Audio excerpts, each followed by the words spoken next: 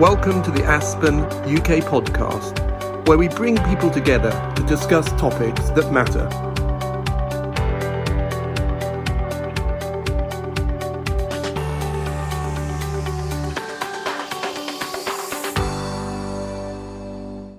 This podcast was produced as part of Aspen UK's partnership with the EU delegation to the UK.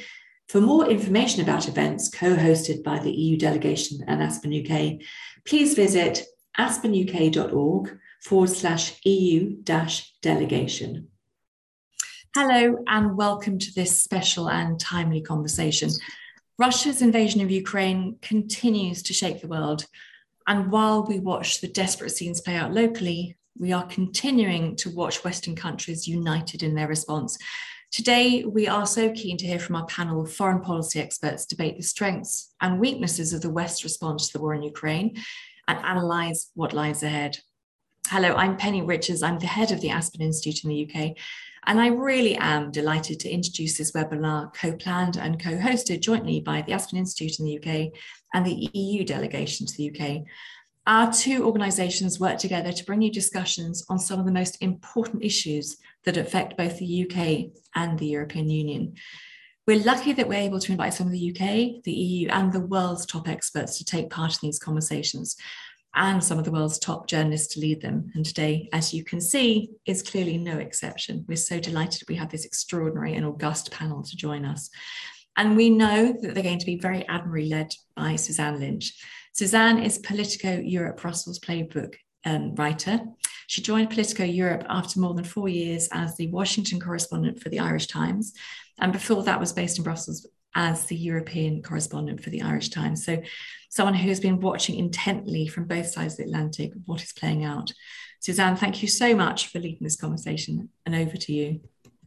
Thank you very much, Penny. I'm delighted to be with you all for this very timely conversation this afternoon. First of all, before we get into the discussion proper, I'm going to turn over to Ambassador Valdemar Maida from the EU delegation in London, who's going to give some opening remarks. Well, thank you, Suzanne. Thank you, Penny. Thank you, dear members of the panel, distinguished members of the panel, I should say.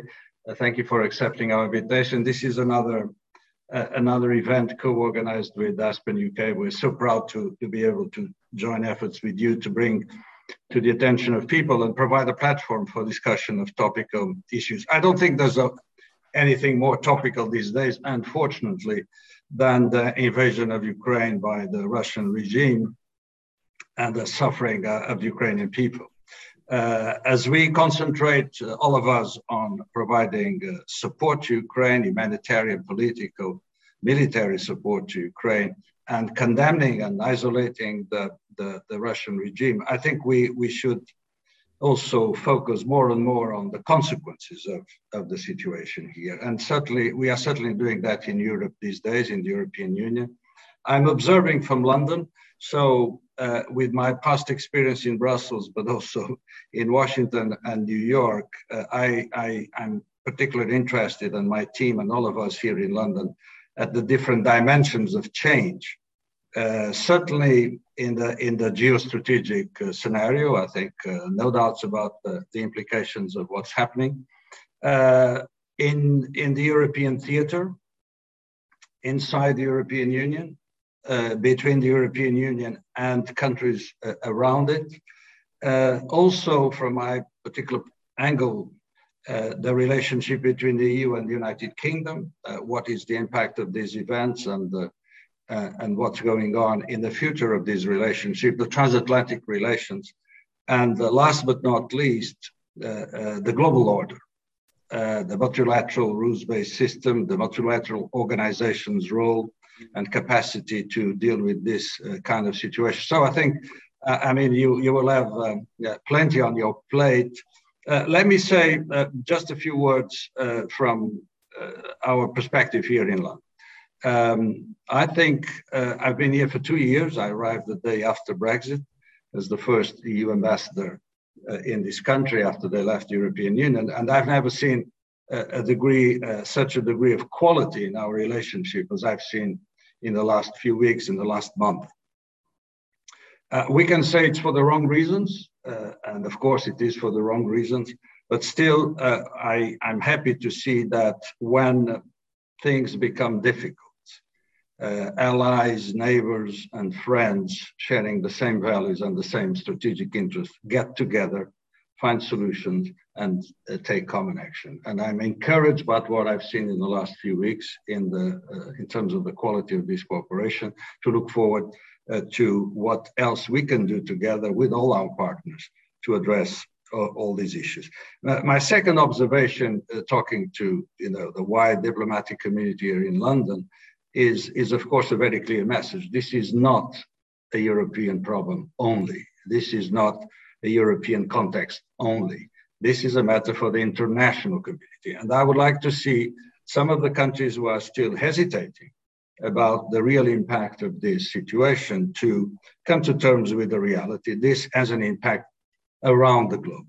No one is immune to the consequences of what happened in the last few weeks, what is still happening today around Ukraine. And I think this is a very important message that we should also pass on. But first and foremost, I think, and my interest will be in listening to you, not the entirety of the panel, I'm afraid, but my colleagues will follow attentively to look at how you see it from the UK, with Robert Brinkley from the United States, with Professor Nye, whom I salute particularly, from somewhere else in the world, but with a Ukrainian perspective, from Mrs. Yaresko, and from my good colleague and friend, and a particular word of praise for Matt Masikas, for what he's doing in Ukraine and around Ukraine, about Ukraine.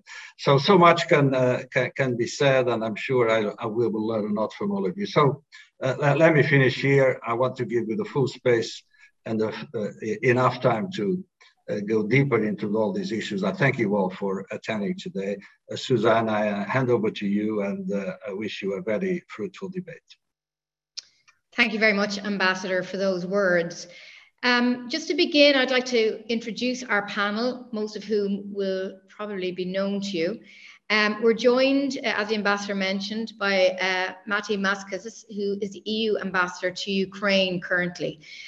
He began his career in the Estonian civil service and has held various positions within the Foreign Ministry in Estonia, including as Ambassador to Finland and Secretary General in Tallinn. He also worked here in Brussels in the cabinet of Olli Rehn and was the permanent representative of Estonia to the EU here in Brussels. From the US, we're joined by Professor Joseph Nye. He's a University Distinguished Service Professor at Harvard School of Government, the Kennedy School of Government. He formerly served as Assistant Secretary of Defense for International Security Affairs, Chair of the National Intelligence Council, and a Deputy Undersecretary of State. He has been the author of many books and is very well known to us all in foreign policy circles. So thank you very much. And we're also joined from the UK by Robert Brinkley. He is former UK ambassador to Ukraine, and he was a British diplomat for 34 years, including serving time as High Commissioner to Pakistan, as well as being ambassador to Ukraine. As I said, he's currently associated with Chatham House since leaving government service back in 2011. And finally, we have on the line Natalie Jaresko, who's a former finance minister of Ukraine. She also spent decades in business, in the private sector, in private equity. So we're very interested and really delighted to have her perspectives today. I think I'm going to start this conversation with yourself, Ambassador Maasikas. You're reading, first of all, am I right in saying you're in Poland at the moment? Maybe you could give us a sense of where you read the situation now with this war. We're hearing a lot even today about diplomatic talks going on in Turkey, about maybe Russia pulling back from Kiev. Maybe just your initial thoughts on where things stand. Thank you very much, and thanks for inviting me. I am based temporarily in Rzeszów, southeast Poland, as close to the Ukrainian border as possible. The situation, very briefly, is Russia's initial military plan did not work out, taking quickly over Kiev and taking down the government. The plan B did not work out either. And now it's fair to say that the focus this week militarily is mainly on the east of Ukraine, in the Donbas region, and in Mariupol, where the human suffering is unspeakable. Diplomatically speaking, what we have been witnessing is the Russians have toned down the initial rhetoric a bit, but the substance of the Russian demands is the same. For Ukraine, in one word, to change their foreign policy course, to change their orientation to the West, to the international organizations like NATO in the first place. I do not for one second believe there's leaks about Russia being at ease now. Ukrainian movement towards the EU. It was the EU agreement for which the trade war in 2013 and the war proper in 2014 was started. If one looks at those Russia's demands, one needs to bear in mind that Ukraine is a democracy, even or included at wartime. 86% of Ukrainians believe that Ukraine will win that war, and that would decrease any appetite for compromises or concessions, as it is seen from Ukraine. 79% of Ukrainians opposes giving up Donbas, legally speaking. 75% of Ukrainians oppose giving up Crimea, and 56% of Ukrainians oppose giving up the NATO pursuit. So it is even if, and I don't think the real negotiations have started, but even if or when the real negotiations start, this is something that all parties must always bear in mind. And Ukraine's Western supporters and friends also need to bear in mind. Yeah, really interesting point, Ambassador. Natalie, we move to you now on that point about the Ukrainian perspective, which I agree is kind of sometimes, missed. Those figures you mentioned there, the support for NATO, the support for not surrendering, these kind of realities, as we're talking about a possible diplomatic solution, need to be kept in mind. As former finance minister of your country, Natalie Jaresko, what's your view on what's happening now in Ukraine and where things may be going from here? Thank you very much. I have to say that I don't agree fully with the ambassador, with all due respect, that this is about a Russian goal to change the foreign policy orientation of Ukraine. At this point, most Ukrainians and I believe that this is about a genocide of Ukrainian people. At this point, I think there is a clear vision on the part of the Russians that the Ukrainian people will not change their foreign policy orientation. They will not bow down at the altar of tyranny. And I think this, for Ukrainians, more than NATO, more than Crimea, more than Donbas, is existential.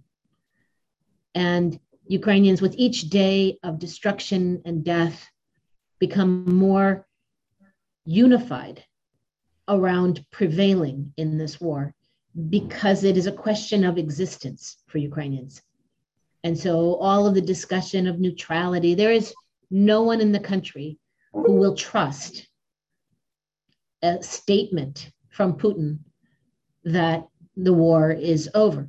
It's just, if you've heard what the Ukrainian delegation talks about in terms of security guarantees, they're wide and broad, and having unfortunately accepted security assurances that ended up being meaningless in the Budapest Memorandum in 1994. What Ukrainians would settle for as security guarantees is extraordinarily demanding of the world because they do not trust their neighbor. Their neighbor has committed, an extermination of entire cities, Chernihiv, Mariupol, Kharkiv. War crimes continue in other cities. And, a recent map from the 29th at about 3 p.m. Kiev time had more than 80% of the country under air sirens. So please don't believe that the focus is Eastern Ukraine. They're continuing to take out strategic oil and petrol reserves in all of the Western Ukrainian oblast regions. And this is continuing to be something that destroys the Ukrainian economy. It destroys the Ukrainian economy from two perspectives. One, the physical destruction, of course, that you're seeing. The lack of access to ports, the lack of an ability to have an economy to pay taxes to finance this war. But from the second perspective, this is a major demographic challenge. If we have over 4 million people who've already left the country, with an additional 6 million internally displaced, who are slowly but surely making their way towards the borders, if 1 of every 2 children in Ukraine has been displaced, what does that tell us about how we rebuild the country afterwards? So this is no longer, in my view, about foreign policy orientation. In my view, this is an existential threat for the existence of Ukraine.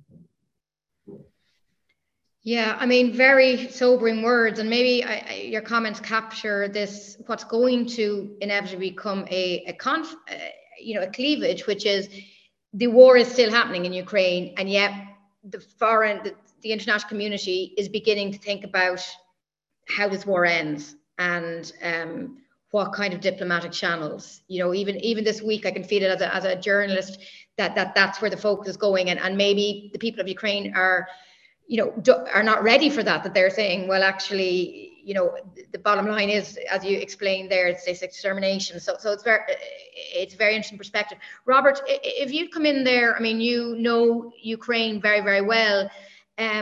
Where do you read things at the moment? Well, thank you, Suzanne. Thank you for inviting me to take part in this panel. I do share Natalie's view of the situation.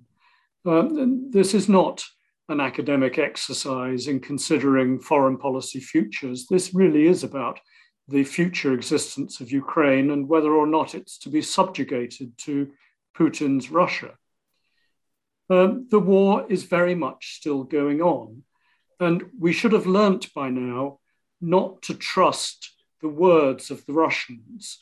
So when a Russian general or a deputy defense minister says they've moved on to concentrate on the east, and then we can look at what's happening on the ground and find that, in fact, they're still attacking all around Ukraine. So we must judge the Russians by their deeds, not their words. Be very careful about that.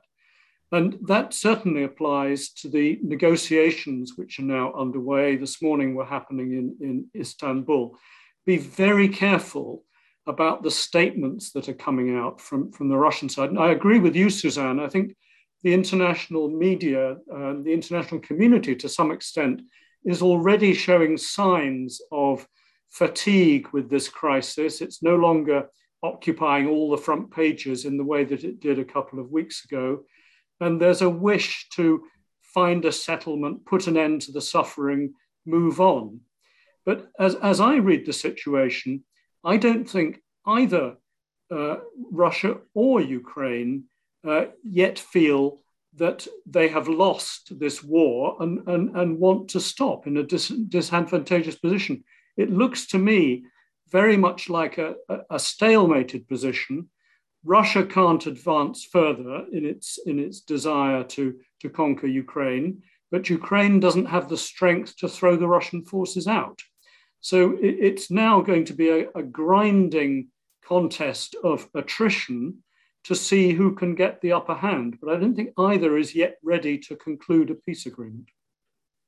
Thank you for that. And just to say to our participants, you're very welcome to put questions in our Q&A channel. We'd really love to hear your thoughts, comments, and particularly questions. Professor Joseph Nye, your view on where things stand here, you're the other side of the Atlantic.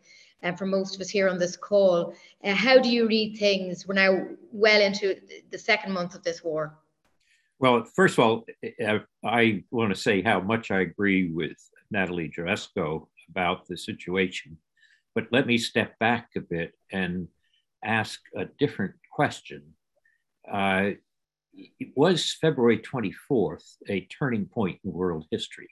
Was how much has the post-Cold War era or order been altered? And I think the answer to that has to come in three different parts.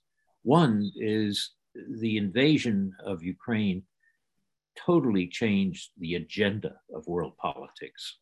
Everybody has to think about this, and it has to be a prime concern. In that sense, it's a little bit like 9/11 was. It's not that it changed the world balance of power, but it definitely changed the agenda. And the second way we think about it, or should think about it, is the balance of power. Has the underlying structure of power, which underlies world order, been changed by February 24th? And I would argue not much, but if at all, it has weakened Russia and China. Both of them have lost greatly in terms of soft power, the ability to attract rather than coerce and pay. Now, you might say in the midst of the war, who cares about soft power? But in the long run, soft power does matter. As we saw on the end of the Cold War, the Berlin Wall didn't come down under a barrage of artillery. It came down under hammers and bulldozers wielded by people whose minds had changed. And then the third aspect of how we should think about the world order is the normative structure. What rules are being damaged and will they be restored? And clearly Russia has grossly violated the rules of the UN Charter, which have been otherwise violated in part since 1945, but have provided some degree of stability in world order. They had already done this when they seized Crimea from Ukraine in 2014. Now they've made it clear in an outrageous fashion by invading Ukraine as they have. The interesting question here on the third question of whether this is going to change world order is going to be how it turns out.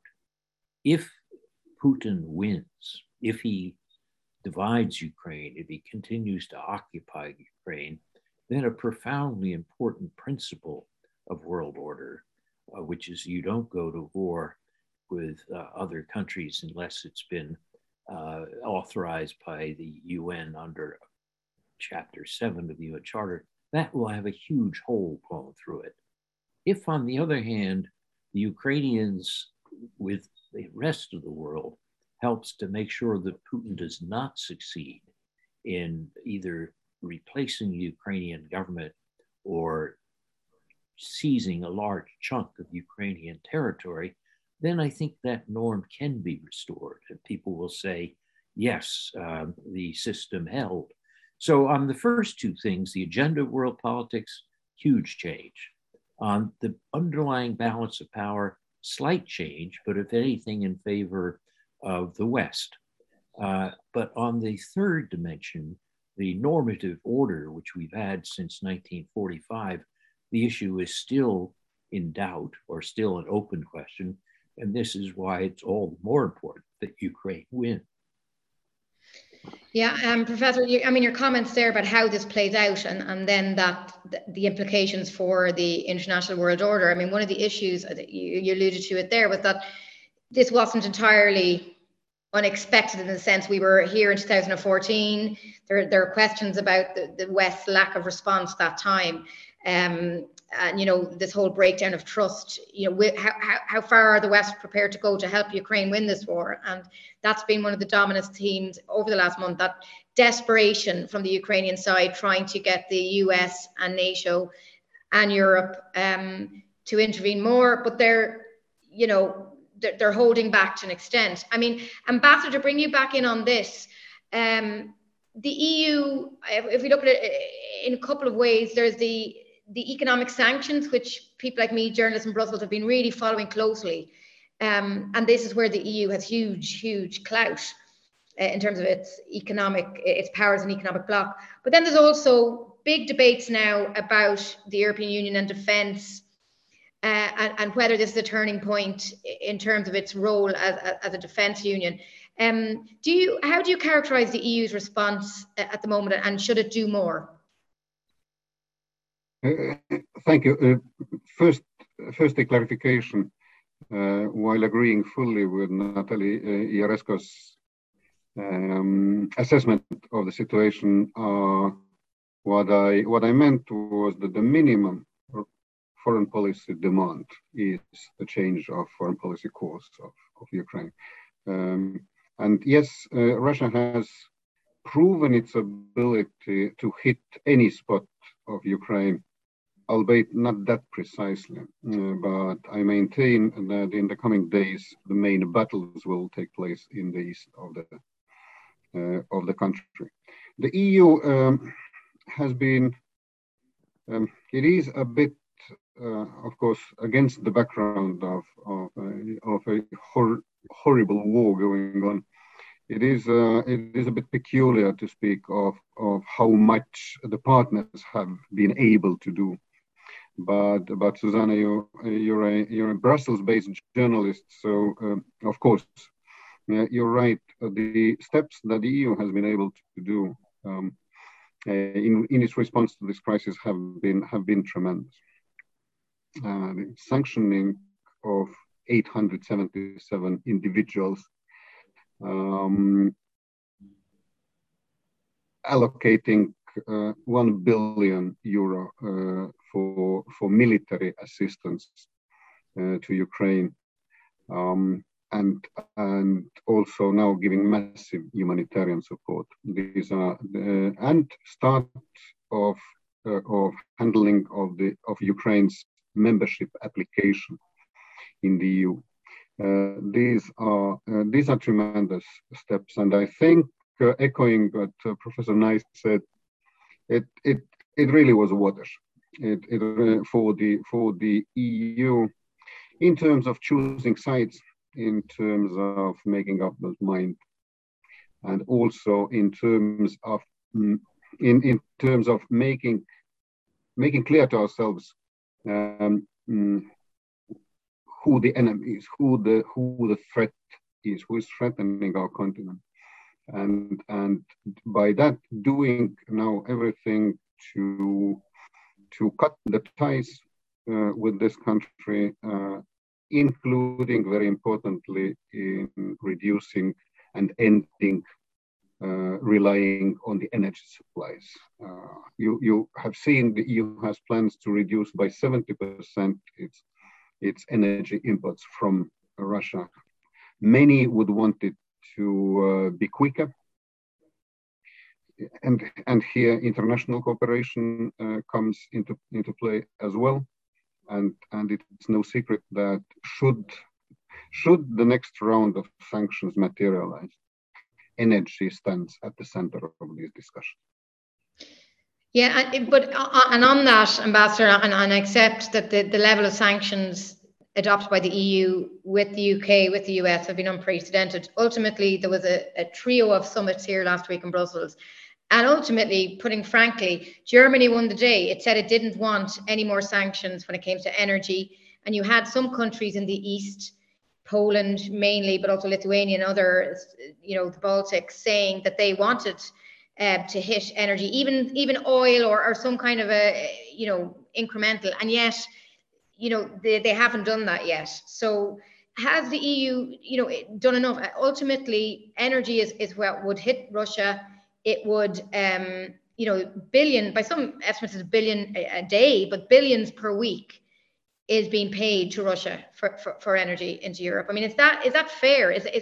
How serious is the EU about taking sides in this if it's not prepared to countenance that?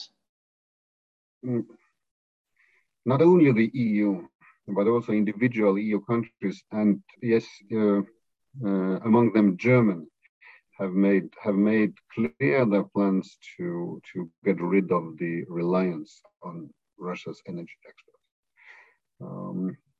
These issues were discussed last week at the EU leaders level, and as I said, energy will take a center stand when the new round of sanctions will be discussed. Okay. I know very well. I acknowledge very well. For some, it's yet too little. Yeah, but you do think that when we get could be a new round of sanctions, and then we're looking at energy more. Yeah.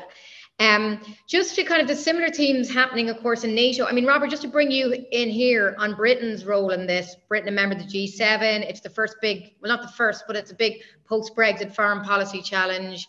How do you, as a former ambassador to Ukraine, do you think the UK has gone far enough? Well, thank you. I think Putin seriously miscalculated both the level of resistance he would find from Ukraine, but also the level of determination and unity that he'd find in the Western community. And of course, it goes wider than the West. In the UN General Assembly, 141 member states voted to condemn the Russian invasion. Only 5, including Russia and Belarus, were for it. And the EU and the UK and the US and Canada and Australia and Japan and others have already done a great deal, I think far more than Putin expected we would do, in terms of financial sanctions, cutting off the Russian central bank's access to half of its foreign reserves. Some 400 or 500 international companies have withdrawn from Russia. Not all of them had to do so under sanctions, but there's been tremendous pressure from our public opinion. And that too has hit the Russian economy. And there's been a lot of action to help Ukraine on the ground with humanitarian help, but also with military help, with anti-tank and anti-air weapons. And that continues. Have we done enough? No, we haven't, because the war continues and there are not signs yet that Putin and the Russians are pulling back. So I think there is something of a race to maintain the support for Ukraine, maintain the pressure on Russia. And I'm not sure that we really have the luxury of waiting for the next round of sanctions before tightening the screw on dependence on energy supplies from Russia. And there's an element of St. Augustine at the moment about the European Union. Make me chaste, Lord, but not just yet. Yes, good intentions, but I think action is needed more quickly. Interesting. And Professor Nye, just to bring you in on this from the US perspective, President Biden has been very forthright in saying he used the phrase World War III that he does not want to put American troops on the ground in Ukraine, and yet he's called out President Putin very strongly over the weekend. But what are the implications for the transatlantic? You were talking about the world order, but the transatlantic relationship and NATO. Do you think that this is a kind of a watershed moment for NATO, and how do you read the US response so far? Well, I think let's start with domestic opinion. There's enormous sympathy for Ukraine. In my small town near Boston, there are people who are putting up Ukrainian flags. There's a difference between that degree of support from the point of view of a political leader and the danger of World War III. The idea of direct nuclear conflict with Russia means that you're going to have strong support, but support for measures short of direct military contact with Russia. And that's the area that Biden has to work with. And I think what we've seen based on that is a quite remarkable degree of bipartisan unity in a country which otherwise has been having political polarization in support for Ukraine. But I don't think you'd have support for something which put American troops on the ground or created a no-fly zone where American planes would combat with Russian planes. So I think that's the space we've seen. Within that, I'd say that the degree of unity with NATO has been quite remarkable. Before this invasion, it's worth remembering that there were a number of people in the US Senate who were pressing on Germany to cancel Nord Stream 2. And that, of course, was resisted by the Germans. There'd also been this strong pressure for Germany to actually spend 2% of GDP on defense. And those were disputes within NATO. They vanished totally. I mean, that difference across the Atlantic, which became somewhat bitter at times, was gone, and Putin canceled it. So in that sense, I think we've seen a quite remarkable degree of NATO unity, but we're still working within the parameters I said, that nobody wants World War III and everybody wants Ukraine to win. Yes, and as you say there, you know, it is a balancing act for NATO because, you know, you've got individual members who are sending, you know, defensive weaponry and, you know, supporting Ukraine to an extent, but not crossing that line literally and metaphorically. It's a balancing act. I'm just going to bring in, we've questions coming in here, so I'm going to kind of go to the questions as we continue talking. And Natalie, I'm going to bring you in on this one, which has come in from Isabella. President Zelensky said that any negotiated solution to end the war will have to be voted by Ukrainian citizens in a referendum. You know, is this a negotiating technique? How feasible is such a position? You know, first of all, considering, I'm quoting here, the practical difficulties of holding a referendum in a country under attack, and, you know, the uncertainty around a peace agreement. So what do you think about this prospect? I don't think it's a negotiation technique. I think President Zelensky is to some extent hemmed in by the realities of a constitution that has accession to NATO as part of its objectives. And so for him to agree to anything that would involve neutrality, which is being discussed, and or, quote, giving up the path, the attempt to join NATO would indeed require a referendum to change the constitution. There's no question it will be complicated and difficult, but I think most importantly, what that is a signal of is that the president understands that he is responsible to his people, and there must be no greater differentiation between the two systems that are right now at odds than Putin as a tyrant who's not listening to his people, and President Zelensky, who clearly understands that he's not able in a democracy to do whatever he wants. He is a servant of the people, to use a phrase that happens to be the title of his television show as well. So I think I think it's a recognition of the limitations on his power in a democracy. Whether or not is practically feasible or not is an excellent question, and I'm sure that, you know, if there will be no agreement that doesn't involve a cessation of violence. And so I'm guessing that what he's thinking is that with any cessation, he'll be able to organize a referendum.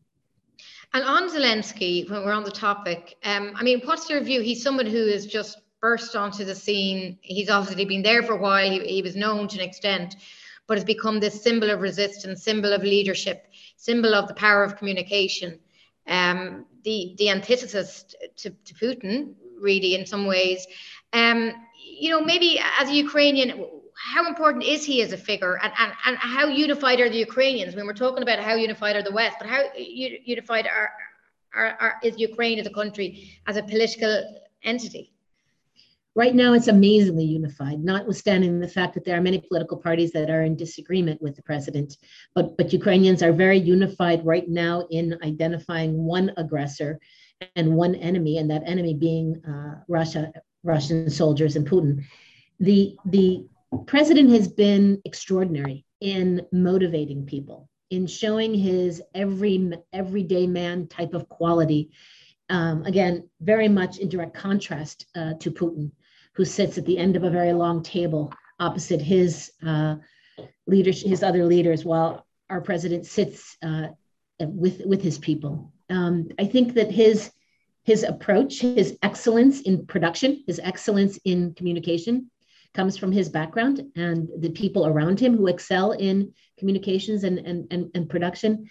And I think it's been used to a very, very positive way to continuously, daily lift the spirits of Ukrainians, keep everyone together.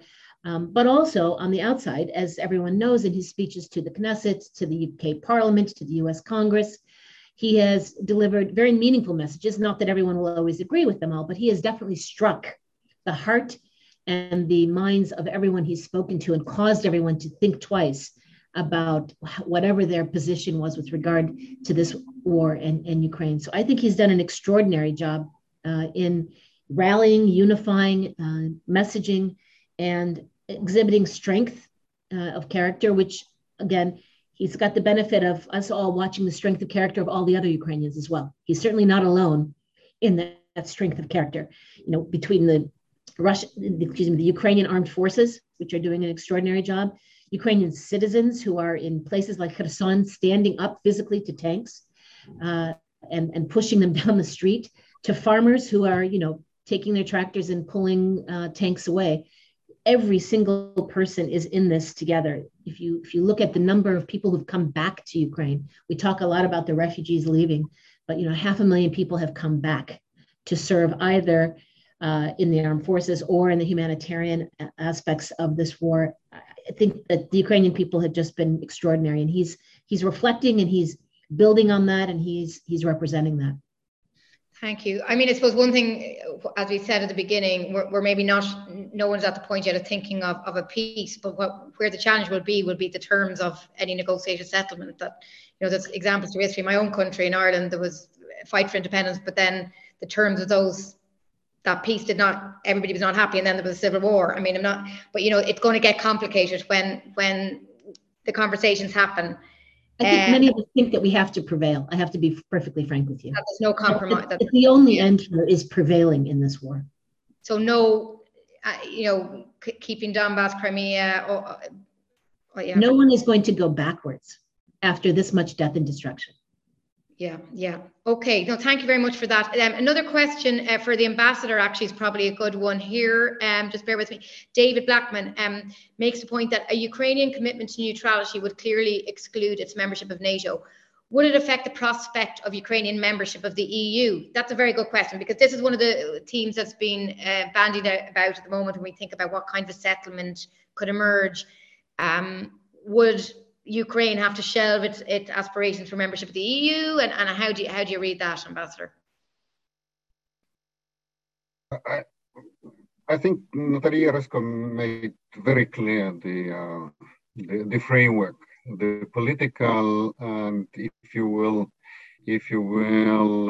psychological framework that is there. So there is no point to speculate or foresee any giving up NATO aspirations at this stage. The EU membership application was accepted by the EU leaders, and the European Commission was tasked, as is normal in this situation, was tasked with preparing an opinion on the application, and then going back to the leaders. Of course, Ukrainians are expecting this happening very soon. There are things that cannot happen very soon or at an accelerated pace as far as the EU membership is concerned. It is about applying and implementing the EU law. Otherwise, you cannot function on the single market. So all those issues will be dealt with. But the political signal of Ukraine belonging to the European family and the start of the very process of the membership application, again, something that 5 weeks ago was absolutely out of cards. It'll be interesting to see if more pressure comes on the EU in any kind of negotiated settlement or discussions to really commit to the membership. You know, will that become a focus of this? Because obviously all countries have to agree, and we know there are some countries that are resistant or are less keen than others on that. But yeah, it's going to recur as an issue. And Professor Nye, this is probably a question for you. We have a question coming in from Anthony Wills. Is there your views on this, is there a face-saving exit route for Putin, bearing in mind that he's militarily, he's perceived to be losing the battle, and also geopolitically, where does Russia now stand in the world order? Well, I think Russia has definitely lost. Putin miscalculated on various scores. He used to have a reputation for having a great deal of military power. Or certainly he tried to build that up.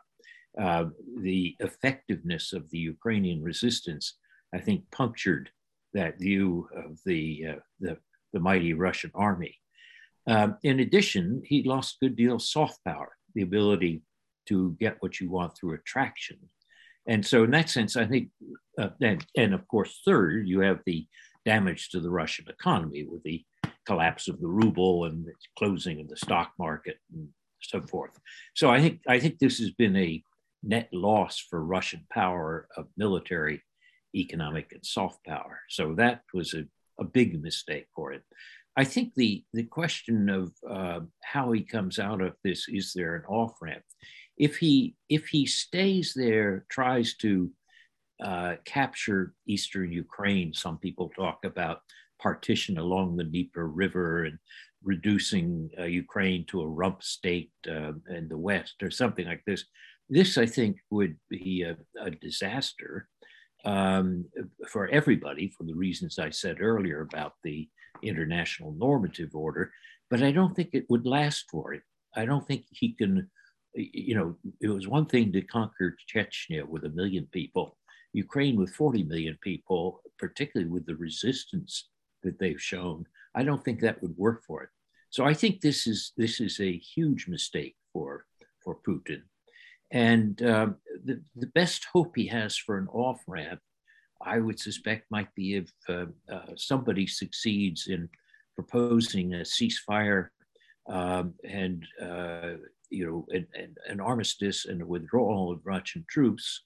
And he tries to declare victory by saying Ukraine will be neutral and not join NATO. And we've agreed to disagree on Crimea, and that maybe on the Donbass that they'll be autonomous within Ukraine or something along these. This is the type of not a really permanent solution, but at least something to stop the slaughter of Ukrainian civilians and allow Putin to get out of the mess that he's gotten himself into. I'd love to believe that's a high probability. Unfortunately, those are my rosy scenarios. But let's hope that someday the sun does shine. Yeah, thank you very much for that. Robert Brinkley, would you like to come in on that? Just your views on Russia's options here and its place in the world in a longer term perspective. Well, I entirely agree with what Professor Nye has just been saying about the loss to Russia's power and influence. I think it's already been clear over the last few years that the Russian economy was not an emerging economy, but a submerging economy. And what I mean by that is that Russia's share of world gross domestic product has actually been going down over the last few years, not going up. And this catastrophe which Putin has brought upon the world will only make that worse. I'd like just to comment on the fact that it is now Ukraine which is negotiating with Russia. Without France and Germany or anybody else involved in the negotiation. Turkey is hosting it, but the negotiations are between Russia and Ukraine.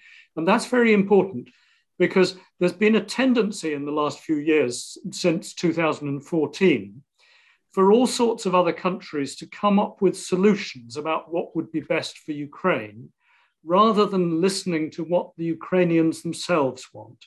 Now the Ukrainians are negotiating. And there's another danger for us to avoid. We shouldn't be more Ukrainian than the Ukrainians. I think this is now for President Zelensky and his government to decide, if necessary, with a referendum of the people in their democracy, what they think is the best outcome. And I don't think it's for us as outsiders to dictate what the best outcome should be. Interesting point.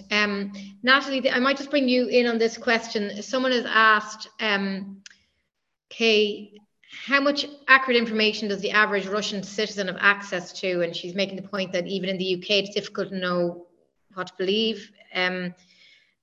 Maybe just generally, what's your view, on that, the media access for Russia, but also what's your view of the Russian people, the ordinary Russian citizen, and how they are responding to this war, and if there any room for any pressure to be put on Putin domestically?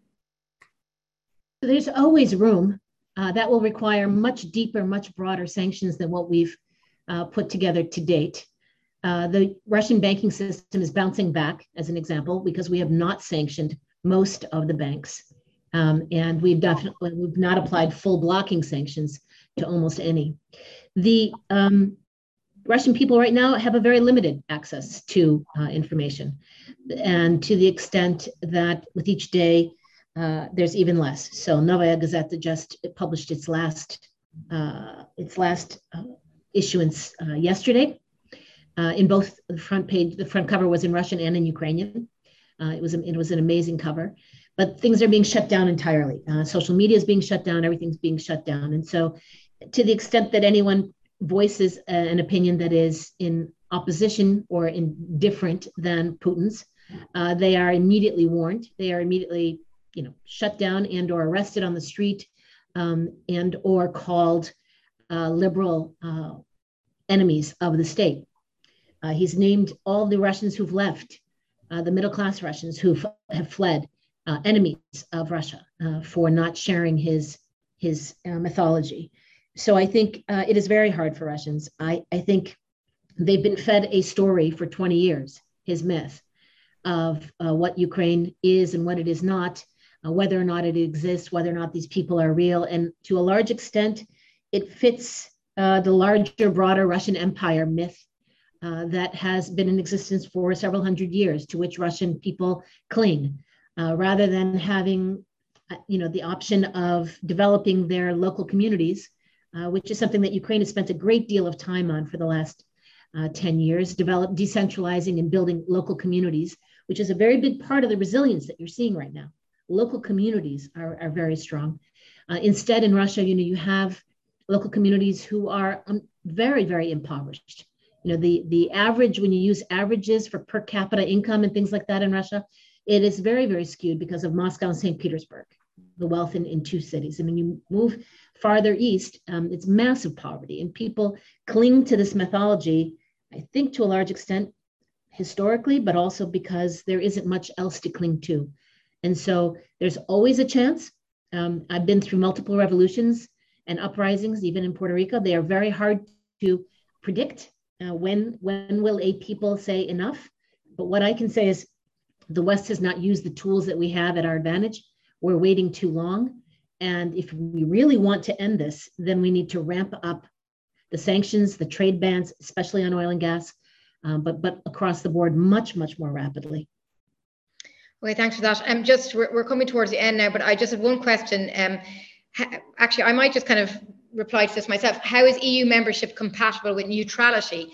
Does Russia not believe in Article 47.2 of the European treaties, which is the mutual assistance clause? I mean, I suppose I'd say to that, I was just writing something neutrality. You've got countries like Ireland that are neutral, they're military neutral, that are part of the EU. Now, there is a debate about the whole definition of neutrality. The EU has got capabilities in defence, but even with the mutual assistance article, that allows you to maybe just do humanitarian rather than military help. So I think it's an interesting. I think it's also raised the point about what does neutrality mean, and it can mean very different things. How aligned are you militarily and otherwise? And just maybe the final word to you, Ambassador. You're just there closest to Ukraine. You're in Poland. I mean, what's your sense of the view from Poland now, and how those countries on the front line are viewing this war? Indeed. even with even more awe but also and sense of threat, but also with a sense of having been right all along, having alerted the Western European and sometimes transatlantic partners for decades of the threat from Russia. Another element here in this response, a positive one, is the enormous hospitality that all these kinds of course, being geographically frontline countries, also to the refugee flows have shown and are showing. May I make two quick points to end with? One, to echo what Natalia Jareska said. It's very important to understand in this situation, not only is Ukraine a democracy, even at the wartime, Ukrainian state functions. Ukrainian local municipalities function. And that has come as a surprise to some assistance organizations who are not used to this situation.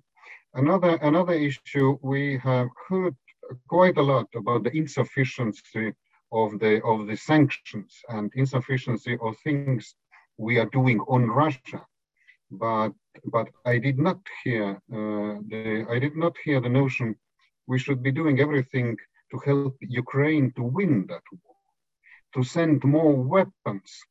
And yes, the Ukrainian NATO membership issue has completely been absent in only in a reverse order of what they cannot have. Thank you. Thank you very much for that, Ambassador. Just to end the conversation, and before I turn back to Penny, just want to say thank you to everybody on the call, to our panelists for a fascinating discussion. And Penny, I'll hand it over back to you. Well, it's my great pleasure to thank all of you, and Suzanne included. I think I'm going to take so much from this, and I'm really glad to have had the opportunity to listen to you who have so much expertise and understanding of the situation. Thank you. I think I'm going to hold on to the idea that Putin might be shown a helpful off-ramp, and there are possible end options. And I'm also not going to forget Natalie's entreaty for more action, for deeper sanctions, for more collaboration. Thank you. So much to learn from you all, and so much more to understand than I did at the beginning. Robert Brinkley, Ambassador Matti Marsakis, Professor Joseph Nye, and Natalie Jareska, thank you so much for joining us. And Suzanne, thank you for being an exemplary moderator. Thank you very much.